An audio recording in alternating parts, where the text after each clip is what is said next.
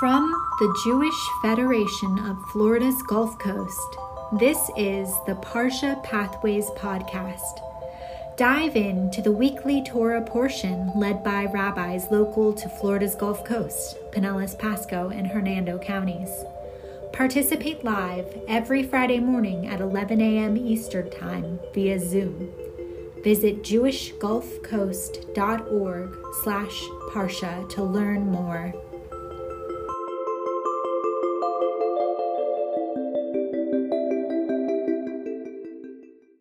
Station identification. This is Rabbi Matt Berger from Temple Ahavat Shalom. Early Shabbat Shalom to all of you, and thank you so much for gathering here today for another edition of Parsha Pathways. So I was thinking about starting it off, our discussion of Vayeitzei, and he went out by playing the intro chords to Stairway to Heaven, which probably would be pretty appropriate, but I do have a musical selection a little bit later on in our study of the portion of the week. And this describes Jacob kind of moving away from his parents' house upon their suggestion. Rebecca, the mom, urging Jacob to flee because Esau wanted to kill him because of an earlier issue having to do with some inheritance, and Isaac commanding Jacob to go to Padan Aram in a parallel speech. And one thing that we're going to look at is there's a similar verb in Hebrew that's used for both of these when Rebecca is talking to Jacob and when Isaac, the father, is talking to Jacob. Jacob did pretty well in Haran. He lived there for 20 years, had, if you can believe it, 4 wives, 12 kids, became very, very wealthy over time. The part that all of us are aware of is the 14 years working for Laban in order to marry Leah first and then Rachel, and Jacob then finally making his way back to the home front, to Canaan, the land of Israel, with his family, his now much larger family, to go back to his father's house. So he's going to come back full circle. And right away, from the Hebrew, there's a pretty distinct difference between Jacob's leaving and, for instance, Abraham or Abram's leaving. So in Lech Lecha, we get the word go, which means it's halach, which means to walk. And that's when God calls Abraham to go from the place that he's comfortable with. Whereas Jacob, the word that's used is Vayeitzei, which means to leave. So before we get anywhere else, let's move to my text sheet. Let's hope it works. I'm going to share the screen. And first, let me open this up. Close that. Get back to there. Share the screen. There we go. All right. Can you see it? Yeah. You can. All right. And I can hide that sidebar and scroll it all the way up. And what I decided to do was put together not all from this Torah portion, a little bit from last week's Torah portion, and then what we have in the beginning of this week's Torah portion, which starts with Genesis chapter 28, verse 10, with each of the different speakers providing a particular sentence or command about who's moving here and there. So I always like to get some readers. So if someone would like to read, this is text number 1. And just read all three, where it says, Rachel, now my son. And all right, hold on, let me see if I can get this a little bit bigger so I can see everybody. There we go. All right, Jackie, you had your hand up. Just unmute yourself and away you go. You can read it. Now my son, listen to me. Flee at once to Haran.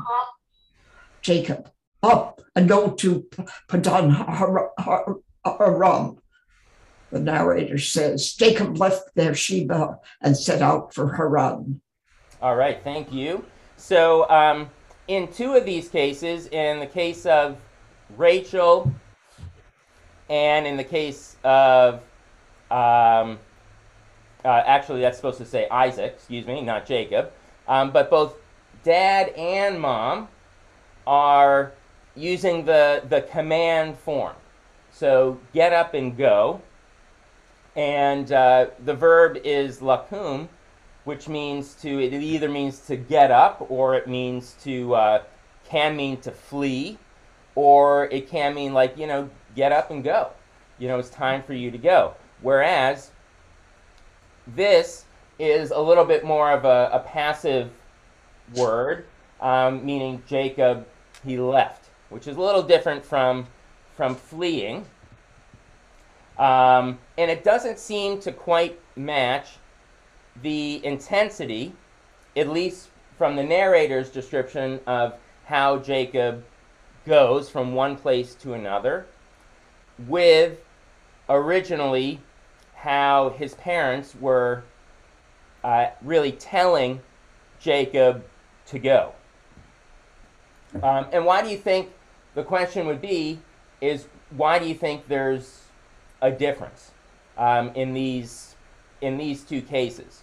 So mom and dad, saying, you got to get out of here now, versus Jacob when he's leaving Beersheba. This is after staying, Jacob left Beersheba and then set out for Haran.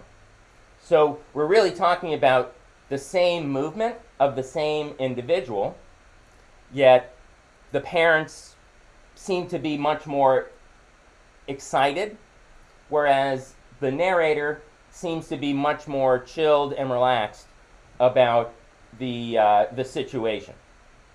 But we're talking about the same exact action that Jacob's going to do. We just have really three different characterizations of it. One, flee, which certainly has a sense of urgency to it.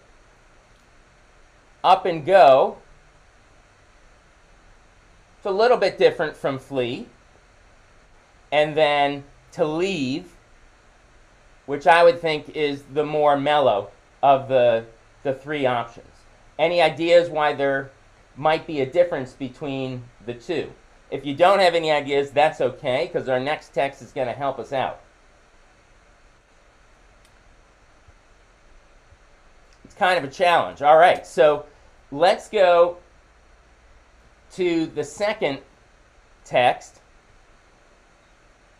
And this is going to try and explain the apparent differences between what Rachel's saying, what Isaac's saying, and then what the Torah narrator is saying.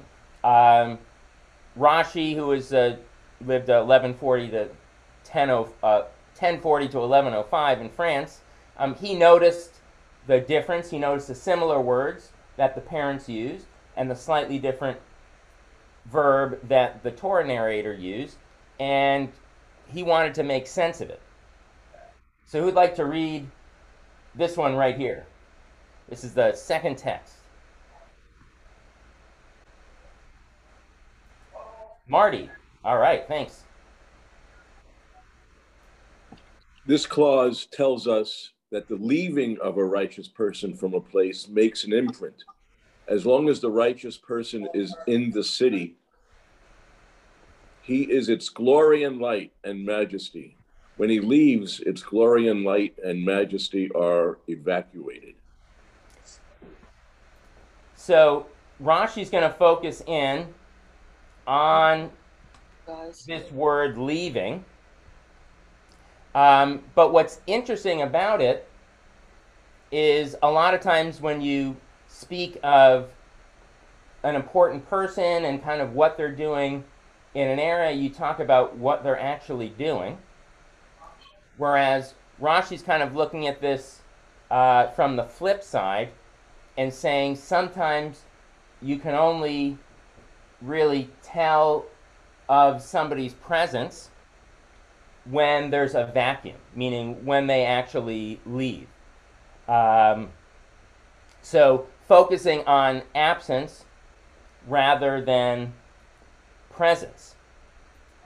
And it might seem like an interesting comment, because, you know, wouldn't we want to hear about kind of the exploits or the good things that Jacob did in the particular area? I mean, obviously, he's increasing the size of his family, and then at least later on, he's going to go back to the land of Israel to kind of get back in gear in terms of perpetuating Judaism from one generation to the next. But he does have this 20-year kind of sideline where he's off in another area before he's getting back to his homeland. And Rashi's actually not the first person to talk about this idea that sometimes you really only get the sense of the character when the character kind of moves away or when the character is absent. So, for instance, sometimes you might take for granted that a character is in a novel, and then only when the character leaves for a while do you realize how important that character was to the story. Aviva Zornberg, in a really great book called The Beginning of Desire, it's her commentary on Exodus, professor, she makes a connection with this comment by Rashi and a selection from a book by Jean-Paul Sartre, which is called Words, which is his memoir of when Jean-Paul Sartre was a kid. So it's kind of an autobiographical story for him. Someone would be interested in reading this, text number 3. And it talks about the absence and the presence. Ellen?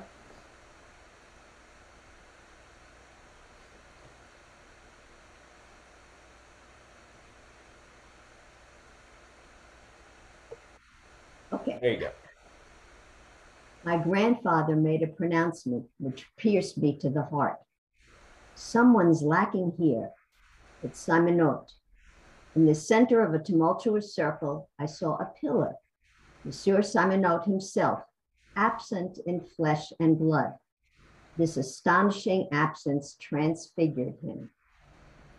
So Rashi obviously had no idea who Sartre was, because it's, you know, hundreds and hundreds of years later. So there's no channeling of it. But I think the sentiment is somewhat similar. In the case of Jean-Paul's grandfather's statement, something about the absence of Monsieur Simonot had a big impact on his grandfather, which probably means it had a big impact on Jean-Paul Sartre as well. And the absence kind of changed his perception of the character. You think things like this happen kind of in our lives, you know, where we have a particular character or somebody that we know in our life, and then they're in our life for a while, and whichever way, shape, or form the person's in, whether they're very close or whether they're an important acquaintance. And then once they leave, then we have this realization of, man, I never realized how important this person was in my life. It would be obvious if it was a close family member, and perhaps a little bit less obvious if it was, a more oblique friend or an acquaintance or maybe someone that you work with. And you have similar experiences with that? Would you clarify, please? Did Monsieur Simonot die, or was he just gone? Let's see. It's not clear. He's absent in flesh and blood, so he must have died. Well, he was absent from the room, so you couldn't see his body, but did he die? Yeah, I can't tell you whether that meant that he died or that he was gone, but I'm assuming, let's say that he didn't die, but he just was still alive, but then out of the room. I think it's more out of the story for an extended period of time. Not like, somebody's going to have lunch and they're coming back in 2 hours, but, has left the building for quite some time. Okay, because Ellen? I had another question. I've now read it 3 times or 4 times. In the center of a tumultuous circle, I saw a pillar. Now, as soon as I read that, I kind of thought of the pillar as almost like a statue of Monsieur Simonot. And the statue would be absent in flesh and blood. And that could make somebody realize that this person was really gone, and what a terrible tragedy or whatever, or I miss him. I don't know if that's what that's supposed to mean, but that's what I thought.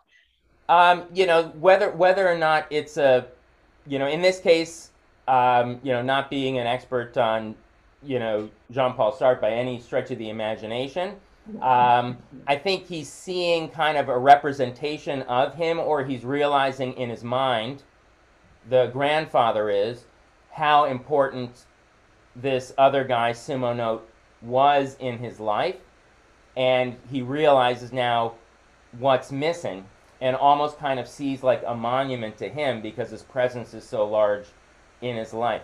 One of the reasons, in all likelihood, that Aviva Zornberg brought in this selection from the memoir Words is because of the word pillar. So not just the absence, but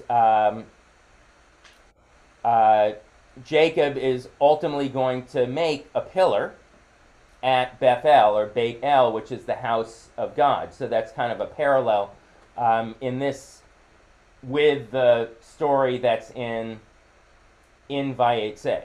So you have somebody leaving, going from one place to the next, not going to be in a particular location for a real long time.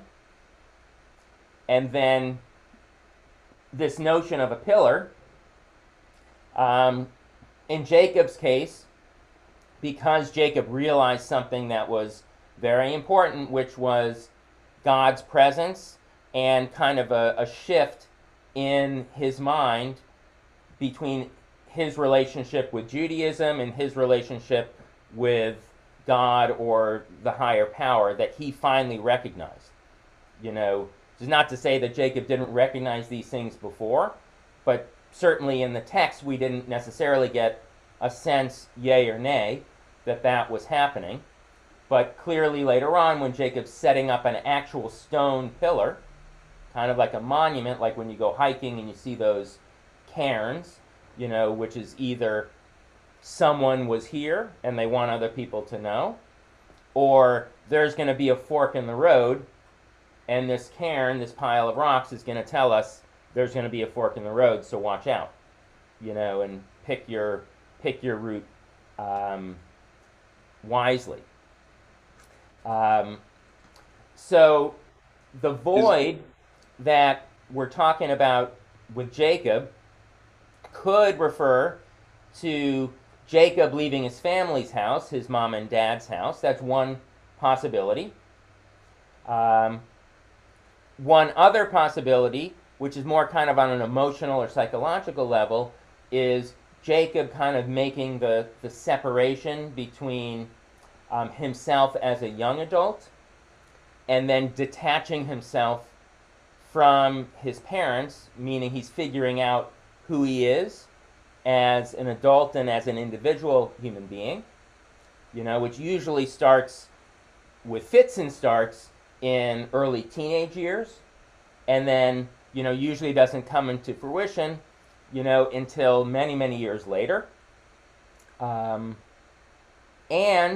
one other void that we could be talking about, which I alluded to a little bit before, is Jacob's going to take a 20-year detour, so to speak, from carrying on Jewish tradition, meaning he's going to a completely different place, in ancient Mesopotamia, and he's not going to necessarily reclaim his Jewish roots until he's able to come back 20 years later. So it could be the physical person, meaning Jacob's leaving a void in his parents' house, or it could be a little bit more cerebral or psychological. And then finally, if you look at it from his connection to God and to his role in the generational line of Torah going from one generation to the next in Judaism, he was kind of, maybe putting it in neutral, and then only when he decides to come back, putting it back into gear to kind of come full circle. Marty. Does the Torah tell us what he did for those 20 years or so? We do get certain things. We learn a lot about Jacob in the story. He doesn't get quite as much press, perhaps, as maybe Joseph, who probably gets the most press, in this latter section of the book of Genesis. But we certainly learn kind of what his life's like when he goes to Laban, not marrying the younger before the elder, kind of the switcheroo with Leah and Rachel at the wedding canopy. We learn about Jacob, amassing a large kind of fortune with animals and the like.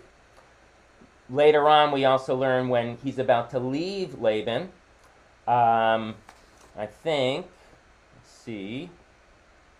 Yeah, when he leaves Laban, there's a little bit of a argumentation, meaning Jacob and Rachel kind of steal out Jacob and his family in the middle of the night, and then Laban kind of catches up to him, because Jacob was like, see ya. He had had enough living with Laban. And then Laban catches up to him and said, why were you, kind of running away and fleeing in the night? And Jacob was concerned that Laban was going to take some of the possessions that Jacob thought was rightfully his.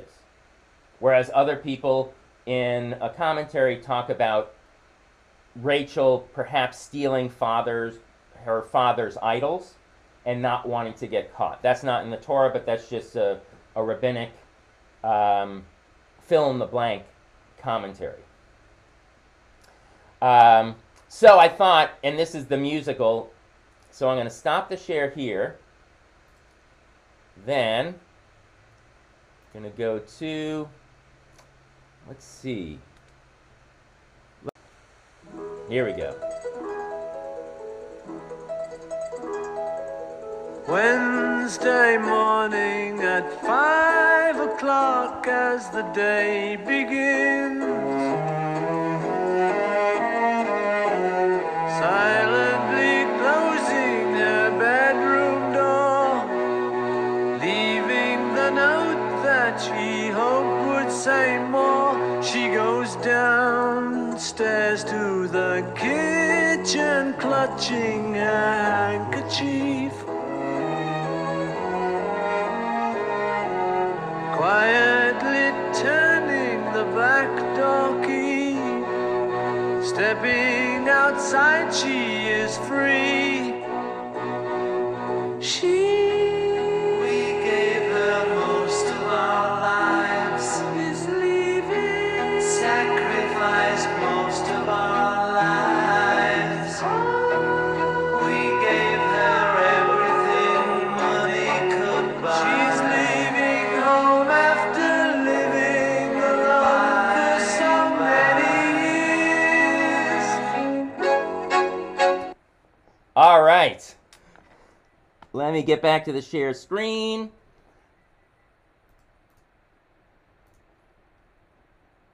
And, all right, so take a look at the text here. We just heard it. You can hear me, right? So this is what I thought of when I was looking at some of these commentaries about the fleeing that the parents want him to do for good reason. Esau was really PO'd. And then kind of the different notion of she's leaving home, which in a way reminds me of 20 years later, the way Jacob's going to leave Laban. Kind of in the middle of the night, quietly turning the back door key, and then later on the parents are going to figure out what actually happened to the daughter, but of course they're left with a lot of questions. So what kind of similarities do you see, if any, between what this daughter's doing with the parents and kind of how the parents are feeling, and then Jacob, kind of his notion of needing to get away, either in the beginning of his trek to where Laban is, or 20 years later when he decides to come back with his much larger family and all of the animals and whatnot back to Canaan. Any similarities or differences between the two?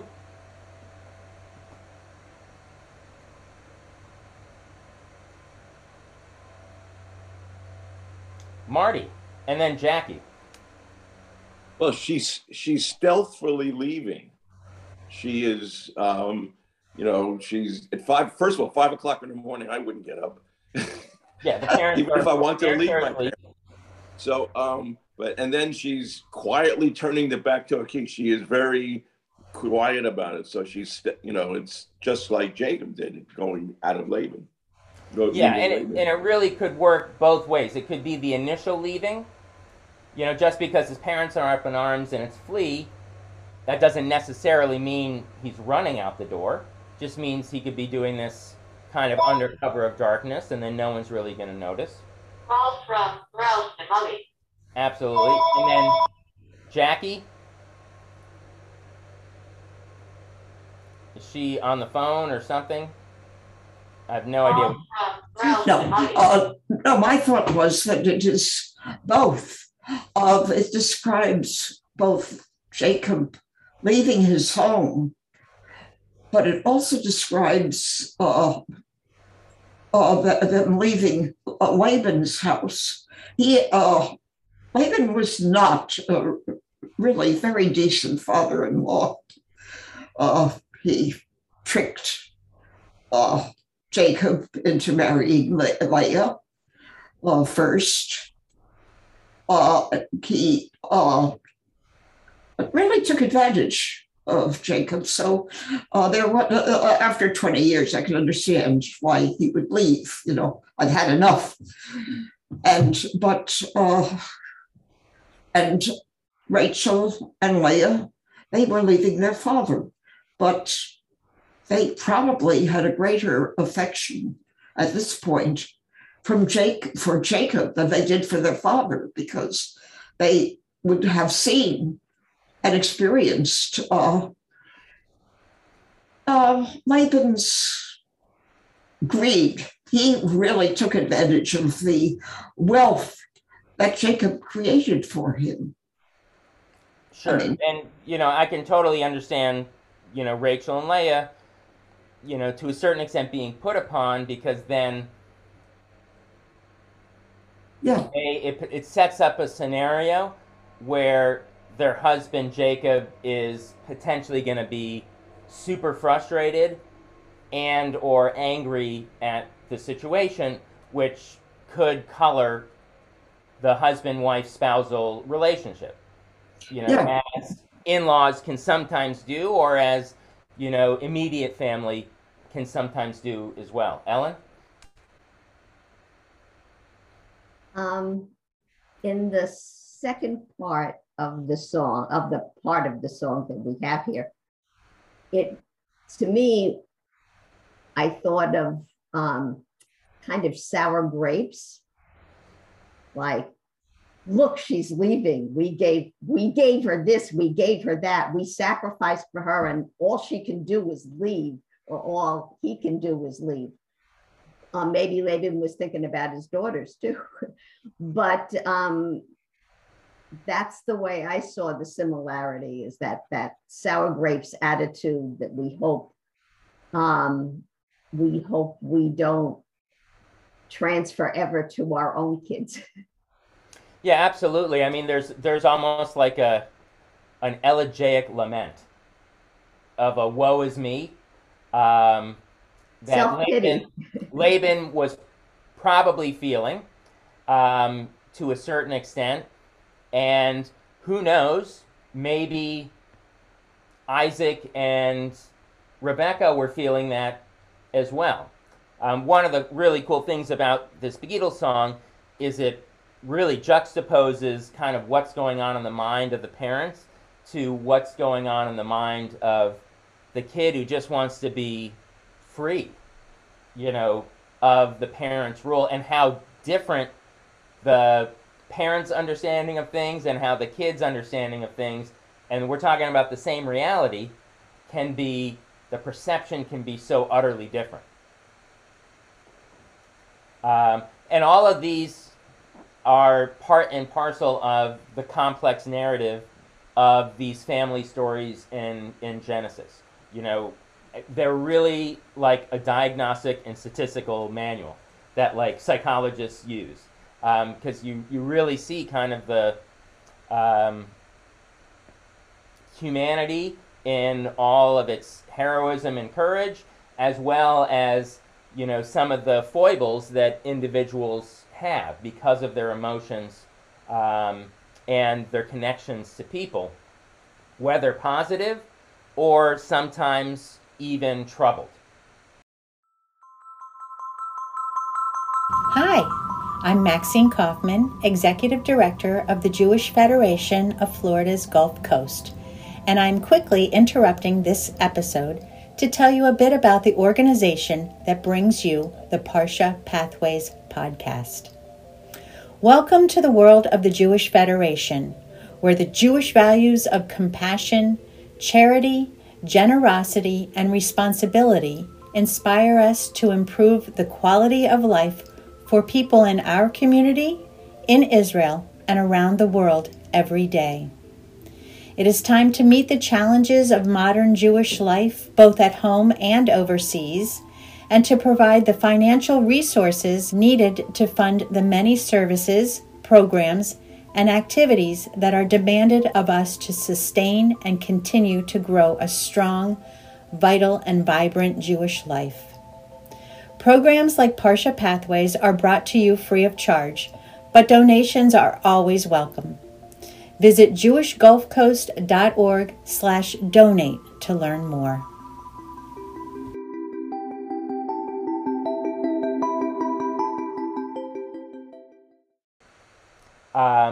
One of the things that's certainly happening both for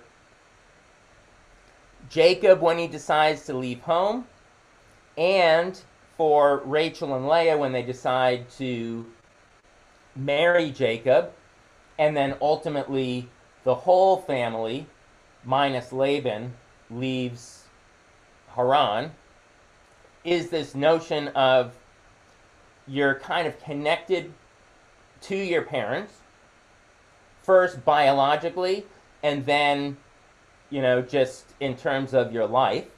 And then there's a cleaving of this. What's interesting in Genesis is the word that's used for coupling, which is text number 4. Someone want to read that?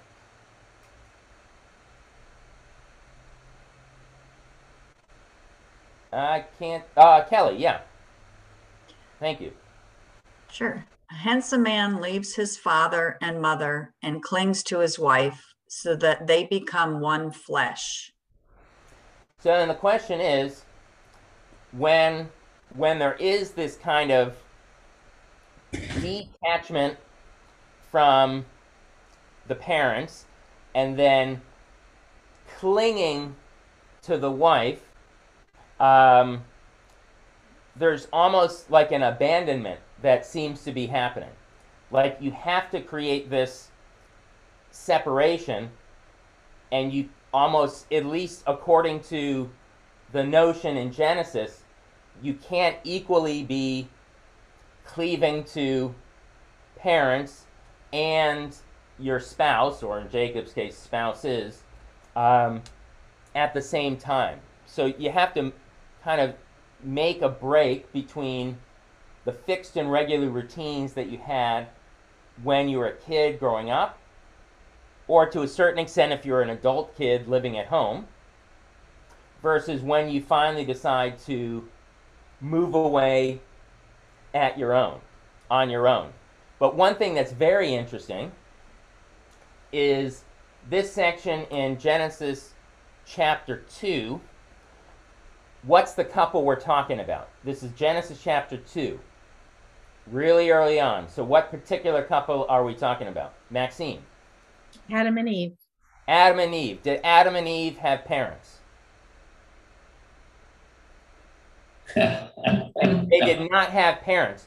So what's interesting is this paradigm that the Torah is setting up is at first with Adam and Eve, who didn't have any of these particular issues, because God created them, or depending on which creation story you're looking at, Eve was created from the rib, but anyway you slice it, they weren't birthed. And therefore don't have any, they're not abandoning parents or leaving any parents.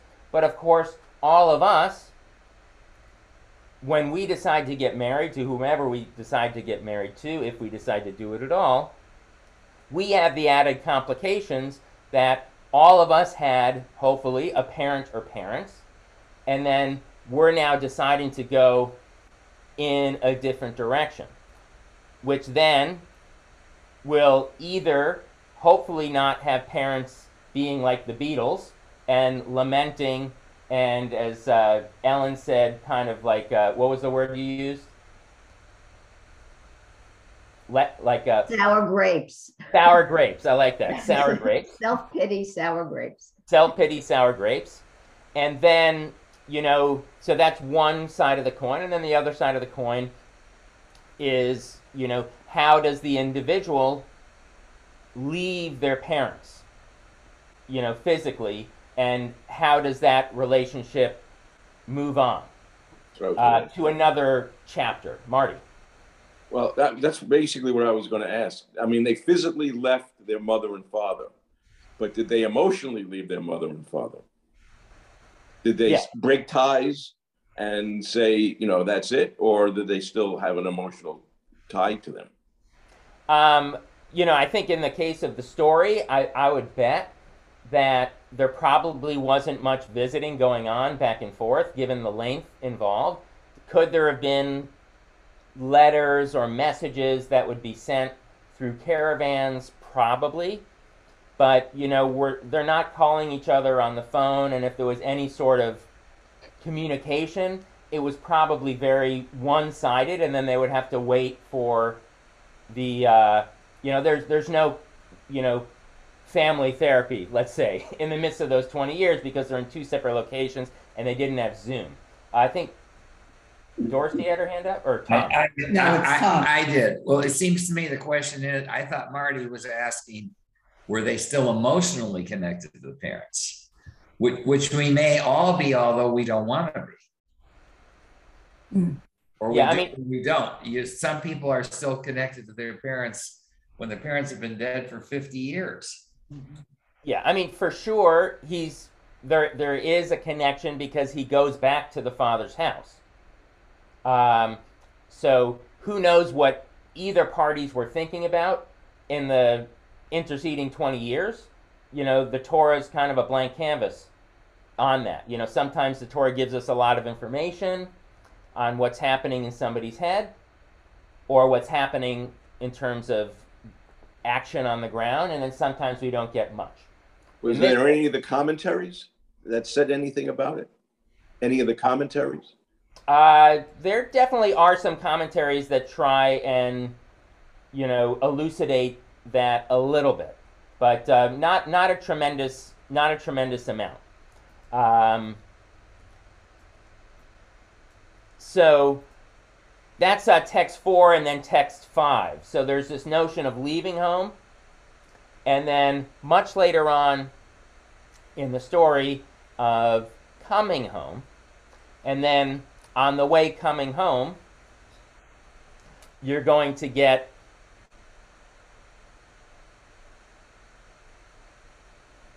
the story about Laban. So remember, I was talking about how Jacob kind of left in secret. I mean, how can you leave in the middle of the night with a whole bunch of animals and, dozens and dozens of people? So I put in 2 sections here. One from last week's Torah portion, that's this first section. So that kind of gives you a little bit of like who Jacob was as a personality and who Esau was, and kind of the relationship that the parents had, which was one of favoritism, unfortunately. And then this second section is what happens toward the end of this week's portion, Vayeitzei. So we could have one reader for both of them, for sure. Anyone interested? Tom. When the boys grew up, Esau became a skillful hunter and a man of the outdoors, but Jacob was a mild man who stayed in camp. Isaac favored Esau because he had a taste for game, but Rebekah favored Jacob. Why did you flee in secrecy and mislead me and not tell me? I would have sent you off with festive music, with timbre and lyre. You did not even let me kiss my sons and daughters goodbye. Very well, you had to leave because you were longing for your father's house. So, in the first half, favoritism, which sets up the kind of headbutt relationship between the twins, which is only then exacerbated by the selling of the birthright, and then only later, once Isaac is dying, exacerbated by the final blessing. And then later on, much later on, you have Laban kind of in a sour grapes, if I could use the phrase again, scenario, not happy that he's going away saying goodbye, so kind of angry a little bit and hurt, guilt trip for sure, but then some realization that I know how close you were. Now he uses your father's house. He was probably closer, I would think, to Jacob, his mother. As a mild man who stayed in camp, the rabbis, when they talk about this, is kind of like a homebody. That's basically how they paint, somebody. They also said he was like studying and stuff like that. But more of like an intellectual type, not necessarily an outdoorsy type. And like to stay close to home, which means that it might have been harder for him to make that break, leaving his parents' house. And one thing that's interesting is one of the names for the Jewish people is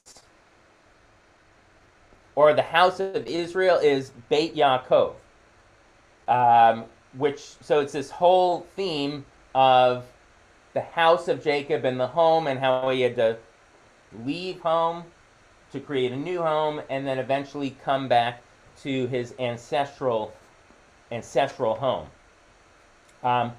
We also have Jacob fleeing once again, or leaving. But what you don't know from this section is Laban was potentially angry and wanted to exact revenge on Jacob, but Laban had a dream, and in the dream, Laban was told specifically by God to leave him alone. So even if Laban had an inkling that he wanted to retaliate, that he knew that if he did that, he was going to be in deep trouble from, God upstairs. Now, for the stairway to heaven. So this is the ladder dream. And this is Jacob's kind of spiritual awakening. I'll read this. Jacob had a dream. This is right in the beginning of the Torah portion. A stairway was set on the ground, and its top reached to the sky. It could also be a ladder. And angels of God were going up and down on it. God was standing beside him and said, I am Adonai, God of your father Abraham, God of Isaac. The ground on which you're lying, I will assign to you and your offspring. And then this is Jacob's response according to the narrator. Jacob awoke from his sleep and said, surely God is present in this place, and I did not know it. So the name of the place of spiritual awakening, we learn from the narrator, is Beit El. So the house of God. So you continue to have this house or home type of recurring theme that's going through. And to a certain extent, like the Jean-Paul Sartre, there's going to be some sort of pillar. Although in this case, the Hebrew word is matzeva, which is a stone, which can be a stone pillar. And then the Hebrew said Jacob places it firmly into the ground. So maybe unlike one of those hikers' cairns or those pyramid-looking rock setups, this one is digging in deep into the ground, meaning he probably had to excavate a little hole in order to put this stone there, meaning he wanted it to stay there for a really long time, not just something that could be toppled over by the next group that came to the campsite, so to speak. Now, one question is, where do you think this is taking place, this particular stone? Can't really tell. You know it's on the way back to the land of Israel. Rashi's going to come to the rescue again. Rashi's going to be the one who always wants, what is the simple, most straightforward answer to the question that I'm asking of the Bible? And the question that Rashi has is, it says, surely God is present in this place. We know the place is called Beit El, house of God. But where is this actual place? Rashi's got a really interesting idea, which really brings it home. And it's right here in text number 8. So who'd like to read this by Rashi? Dorsey. The text actually says that he came upon a certain place and stopped there for the night, which points to a place mentioned elsewhere in the text, Mount Moriah.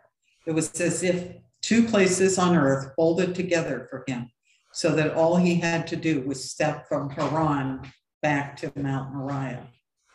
this is pretty wild. I just watched A Wrinkle in Time again with my daughter. She wanted to see it, and they talk about like tessering, which is obviously like not real, but it's kind of like, you know, warping from one place to another. And it's like Rashi is a very vivid imagination. It's kind of like folding the map, and Jacob kind of goes through some sort of a wormhole in the map from Haran, and he ends up on Mount Moriah. Now, where is Mount Moriah? And what important things happen there? I'll give you a hint. It's in Jerusalem. Jackie, do you have the more specific place? If you're talking, no one can hear you. You're muted, Jackie. Jackie, you're muted, so you might be saying great things, but I can't hear you. Okay, it is the Temple Mount, and it is also where Abraham almost sacrificed Isaac, if I remember correctly. Absolutely. So why do you think Rashi wants to connect this place that's somewhere on the way back, but we don't know where, to Moriah? I certainly have an idea.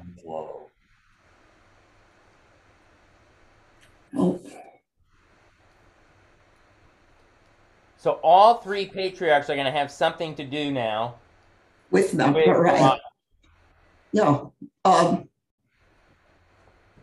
Well, I'm just curious because we often refer to God as the place. And so connecting it to everything relating to God to the place is Mount Moriah. It is where God is always. Absolutely. And all of this is connected. You know, the place is the Makom, and Makom is God, and God can be wherever that place is in your mind or for you personally. But given that Jacob had been away for so long, Rashi is kind of weaving him back into the Lador Vador generational narrative of the Jewish people living in the land of Israel. So kind of really bringing him totally back home. Question, we go until 12 exactly, correct? Mm-hmm. Is that correct? Okay. So, let's see. I have a question about the two places folded together. Is that an earthquake or a lava flow? Did something happen? It's just Rashi's imagination. Rashi wanted to bring him back into the fold or into the narrative of the patriarchs and matriarchs in the land of Israel, continuing the line of Jewish tradition. And this was one of the ways that he thought that he could do that. And a lot of what the Midrash or the commentary is one individual's idea of how to make sense of the Torah place. It involves a very close reading of the text. So someone like Rashi is going to pick up on one particular word, surely God is in this place, and then he's going to riff on where this place is going to be. And then, because the place is Makom, and the rabbis then talk about this, it's no surprise later on that Hamakom is one of the more well-known names of God. So here's one more in text number 9. So on Hanukkah and Purim, you're supposed to say the Ha-Nisim prayer, all Ha-Nisim, for the miracles.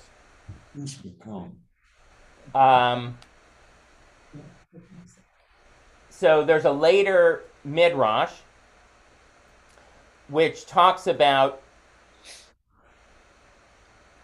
a makom, another place, but this time having to do with Joseph, because the rabbis were asking the question,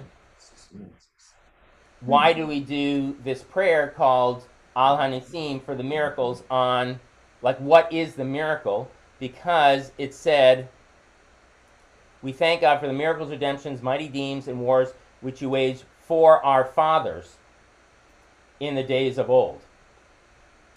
So one of the rabbis is going to come up with a commentary saying that they saw Joseph returning from burying his fathers, and that is the burial of Jacob, because Jacob moved to Egypt at the end of the book of Genesis, and then has his son swear that he's going to bring him back to Israel, because the home of Israel is very important to him.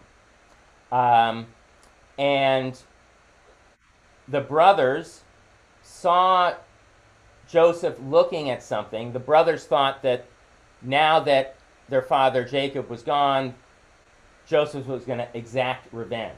But that actually wasn't the case, at least according to this rabbi, Rabbi Tanhum. And the Mishnah is Tanhuma, after his name. Joseph went to look at the pit which the brothers had thrown him in order to recite, "Blessed is Makom, who performed a miracle for me in this place." And in this case, the Makom is God. And then later on in the sentence, they use the word place. And the final quote that I think a little bit brings into, this is from Lawrence Kushner's book, God was in this place and I did not know. It talks about, remember that earlier text of sometimes the absence, you can tell so much by the absence. So here he's talking about the legend of Rabbi Nachman of Bratslev's empty chair. When he died, the Hasidim never appointed a successor for the Bratslevers. After his death, the chair was smuggled out of the Ukraine, put back together in the shul in Mea Sharim in Jerusalem. Rabbi Lawrence Kushner went there and said, how easy was it for me to find the presence of a Rebbe?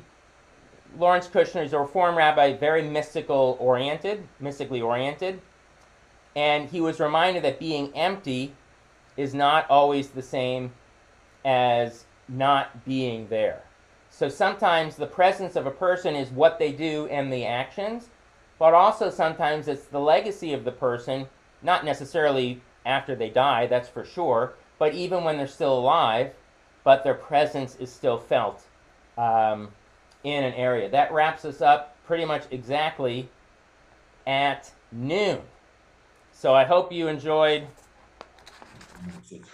this week's edition of Parsha Pathways. I'm going to put the stop share on. Thank you so much for everyone who participated and did readings. Glad to be here. I enjoyed it. Thank you very much. Shabbat Shalom to all of you, and have a great Thanksgiving too. Jackie, very nice to meet you, Jackie. Shabbat Shalom. Thank Thank you, you, Tom. It's good seeing you too.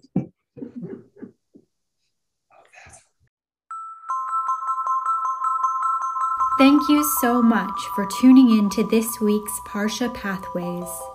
We hope that this episode filled your heart, mind, and soul with Jewish wisdom. Don't forget to stop by jewishgulfcoast.org to explore everything that the Federation has to offer, and we look forward to bringing you next week's Parsha. Shabbat Shalom.